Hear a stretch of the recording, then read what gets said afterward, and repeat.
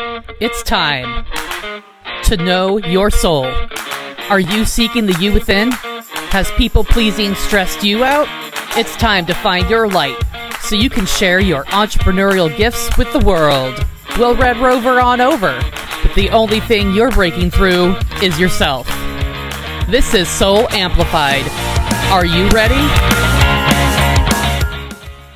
Hello, and welcome to the Soul Amplified podcast. I'm Vanessa Grace, your host. So, last week was Thanksgiving here in the United States, and I hope that you had a good Thanksgiving. I know if you're listening to this podcast, there's probably sometimes some family drama that happens, or just struggling to figure out how to handle family. But even if you're not codependent or a people pleaser, or trying to work your way out of that, there's still a lot of family stuff that can come up when there's this obligation, this like social obligation to get together. So I hope that you were able to practice some new skills. And if not, this podcast and I are right here for you. And of course, today we're going to be talking more about family. And before we dive into that, just a reminder, if you want any merch, mental health, codependency merch, if you want some holiday gifts, all of it's over at soulamplified.org/merch. You can check that out. And let's get into it. So I want to touch on a few ways that codependency is created in families. And I know I've talked about it before, but I feel like it's a good time to do a little bit of a review. So if your parents or the people who raised you were any of these things, it's likely that you have some components of codependency and potentially are codependent. So those are, if anybody was an alcoholic or an addict, and remember that addiction just doesn't mean alcohol or drugs. It can also mean sex. It can mean porn. It can mean gambling. There's a lot of different things that people can be addicted to. But most frequently, people think of, drugs and alcohol. And also keep in mind that you may not have been aware that there was an addiction issue if you were a child, or even if you didn't live with this parent full time. So maybe you didn't see it, but it could have been part of the falling apart of your parents' relationship, even if the parent that you lived with primarily didn't talk negatively about the parent that you visited or were with part-time, like less frequently. And so there's just a lot of nuance to what addiction means and what children are aware of. They might not realize that it's an addiction because something qualifies as an addiction sometimes much sooner or at a much lower threshold than a person is aware of. So just be aware of that. And then another component of family dynamics that could lead to people-pleasing and codependent behavior is having a parent who is not very good at processing their emotions. I call it their emotional intelligence. And it's like the ability to identify that you're having an emotion, what the emotion is, what it feels like in your body in terms of a sensation. Like, is it in your heart? Is it in your gut? Is it in your fists? Is it in your neck? Is it in all of those places? Is there a temperature change? Is there a tightness? Is there a looseness? Is there a lightness? Is there a dissociation feeling of like absence? Like you can't even connect into that body part. And then emotional intelligence also includes understanding why you're having that emotion. Is it about this particular moment, or is it about this particular moment reminding you of something from the past? And maybe that's a happy memory, but maybe it's not a happy memory. And being able to differentiate between that. And then, even on a more advanced level, is being able to figure out how to handle that emotion. And sometimes that means just like coping skills that aren't always good, which is when addiction can pop up, but also positive coping skills that help you get through it that aren't destructive for you in other ways. And so you don't have to have all of those to be emotionally intelligent. It's just that the more of those that you have, the more emotionally intelligent you are. Another one is a parent with a mental health issue, especially if this is an undiagnosed or unmanaged mental health issue. And these, I feel like, are really common because people can have depression or anxiety or other mental health concerns that they never get help for, but there's always something odd going on, or there's always chaos happening. And as a child, you may not understand why. And it's just, oh, that's just the way mom or dad is, or whoever it was that was raising you. And so when there is that level of chaos from unmanaged mental health, it, creates the circumstances that bring about, like there's a lack of responsibility happening on some level. And so then someone has to step in and either manage the emotions or manage the life stuff that needs to happen. And even if the mental health condition is being managed, the person's aware of it, they're getting help for it, they're on medications if that's warranted and they feel like that's a good choice for them, they're, doing self-care. Even if they're doing all of the right things, if it's a severe situation of mental health, it can still have an impact. It's still rough. And then also I want to say medical conditions. Some medical conditions in a family member can create circumstances of family where children have to step up more than they should have to for their age. And sometimes that's just sad and it's just the circumstances that have happened. But sometimes the adult isn't doing everything that they can to manage the medical condition. Especially if it's within themselves, like they might be neglecting it, and then that creates worry in the child. So there's just a lot of, this is a long list of things that could be happening, and I feel like a lot of people end up being included in this like list of or pool of people who could have potentially have people pleasing and codependent behaviors because of this kind of family dynamic. And I feel like that's probably why I see people-pleasing behaviors everywhere when I walk around living life. So when you have come from that kind of a family where those behaviors exist, where they're maybe not managing things at the level that they should, they're not managing the adultiness of life, but also being responsible for their own mistakes, they're maybe not processing their emotions and owning their emotions, not apologizing when things are going wrong, not being willing to see other people's perspectives. All of these things that I've just said are what can potentially be part of the list of behaviors from those family styles I just talked about. And so if you are coming from a family with those kind of characteristics, either from at least one person or potentially a grouping of people, because if one person in your family had one of those issues, it's very likely that their partner, your other parent, was codependent and was stepping in to save things, was doing a lot of work. Maybe they're a people pleaser in all the ways that you understand codependency and people pleasing. And so even if your parents are no longer together and you're re-engaging with your family at some sort of event, usually codependency and other associated things that I've talked about are really a whole family issue. It's called like family systems issue. And so it's part of what's happening between the dynamics of the different people. And so when you go and attend events where multiple family members are there, you can see the same family patterns happening.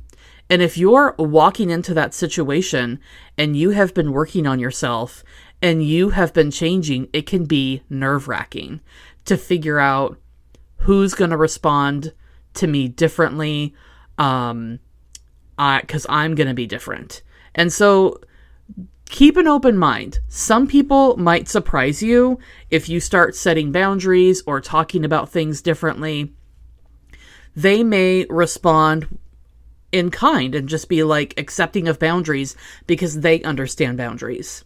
And that might be people who married into the family, or it might be relatives that have distanced themselves from kind of like the epicenter of the family. Like there's kind of a grouping of people, or maybe one person who's not necessarily the matriarch or the patriarch. It could be, but they could be the person that just has a lot going on around them in terms of connecting the family. And it doesn't even have to be someone purposefully doing things to connect the family in positive ways. They could connect the family through chaos or any other sort of ways people connect. But anyway, the people who are, in my perception, are most likely to be accepting of you changing are the ones who are the farthest away and how much time they spend with kind of the epicenter person or cluster of people. Because if the epicenter cluster of people is still embroiled in codependency and these old behaviors that formed you as a child, the other family members that aren't as into that stuff are going to distance themselves. Maybe they're not even going to be at the event. Maybe they only sometimes come. Maybe they only stay for a couple hours rather than all day because they can't tolerate being there the whole time. Maybe they're the ones that you normally gravitate towards when you don't want to be around some of the behaviors that bother you. And so look for the people that are going to be accepting of the new changes that you're going through. And you may even find that as you're going through changes, there are people who are curious, and it might not be the people that you expected who are curious, but it's kind of like giving them an opening rather than assuming that people aren't going to be responsive to the new you and how you're different depending on how long it's been since you've seen them. But there can also be people who respond with skepticism or thoughts of you've changed, but not necessarily in a positive way. There can be resentment. There can be feelings of being left. But the feeling of being left is more about a family that's enmeshed or a person that is enmeshed. And when you're enmeshed, and by the way, I have a whole episode on enmeshment. It's a year or two old. It's probably 2 years old.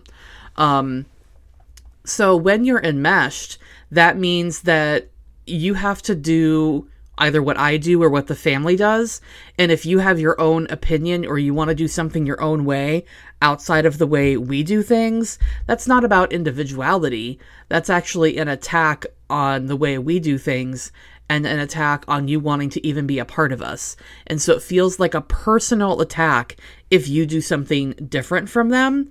That does not mean that you need to stay the same as them. That does not mean that you need to not do your different thing if it's right for you. It just means that enmeshment is part of what's happening in the family system, and enmeshment in general I don't see as healthy because it doesn't allow for nuance and individuality. The point of enmeshment almost is like absolutism, and there's like a central place of control and power, and people aren't allowed to discover themselves.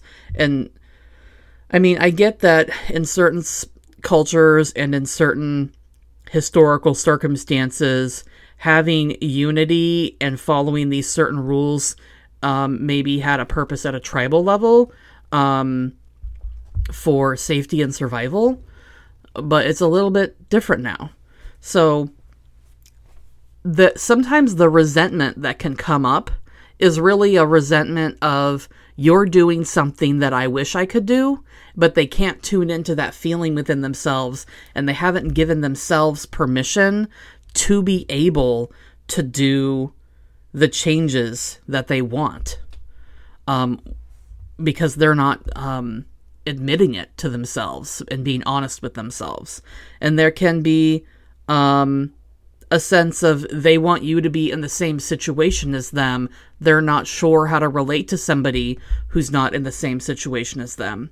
And so you can respond to these things, not attributing them to yourself. It's not your fault that they feel this way. If all of this kind of stuff is happening, like the hard stuff is happening when you're getting together with family, know that it's not about you.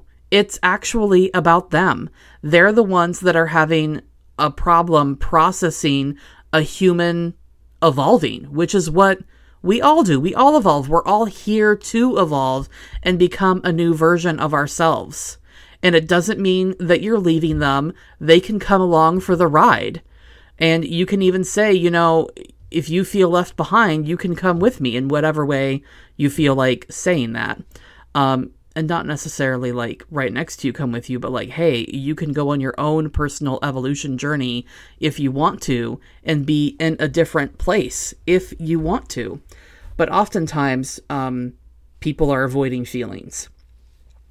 And so again, I just want to reiterate that you can enjoy time with family without personalizing their attacks on you, or if they're passive aggressive, or if they don't engage with warmth in the way that you would like. None of those things are actually about you. But if you were raised there, you often feel like it's about you because it feels so personal.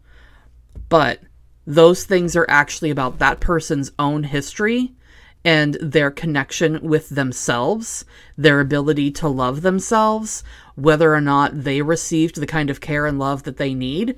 But you are doing the healing work simply because you're here, tuning in, listening to this. You're probably tuning in to other podcasts, reading other books, doing workbooks, doing journaling. Maybe you're in coaching or in therapy, and all of that is beautiful and wonderful. You're doing the work.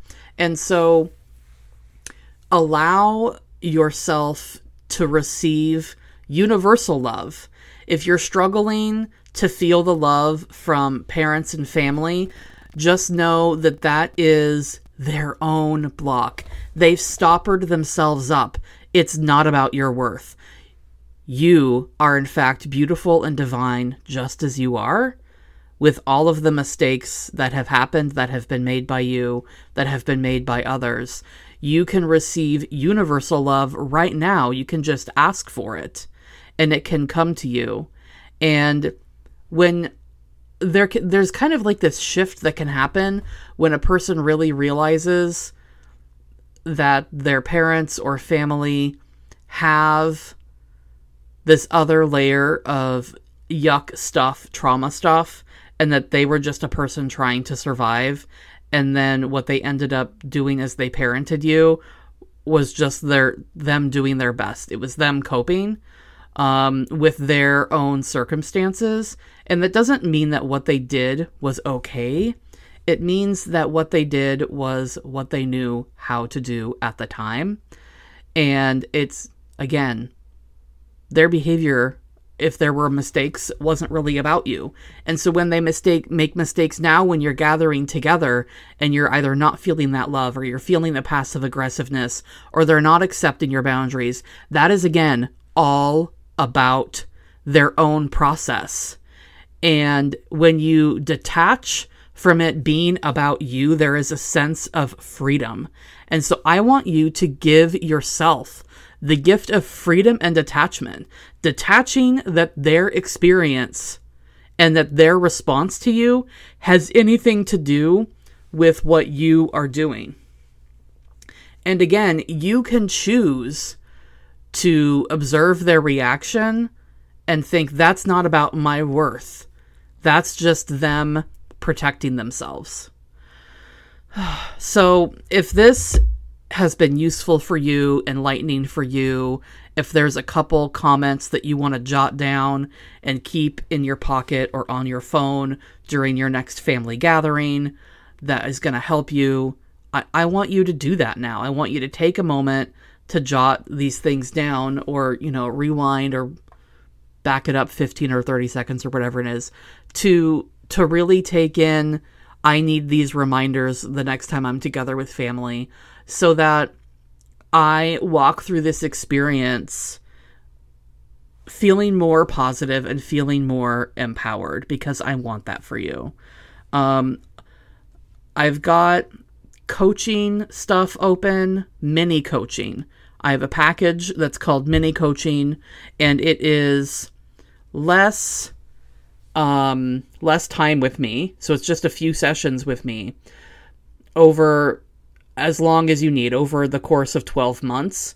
And you get, is it 3 or 4 sessions? It's kind of silly that I don't know right now, but I didn't write it down before I started the podcast episode, but before I started recording. But there's 3 or 4 sessions with me, and you get them. Oh my gosh, a timer went off on my phone. So the coaching packages are really delightful for people who just want to begin coaching, the mini coaching, or they're really delightful for people who are really good at self-directed change, and they just need to tune in with me every once in a while to really get a bigger perspective on what's happening next. And I'm actually really excited because one of my clients who did the mini coaching program had so much change from it. And she's actually going to be coming on the podcast in December. And so look forward to that, because it's just going to be really good. She's really going to reveal the changes that she went through and how I helped her, but also how she deepened that work on her own.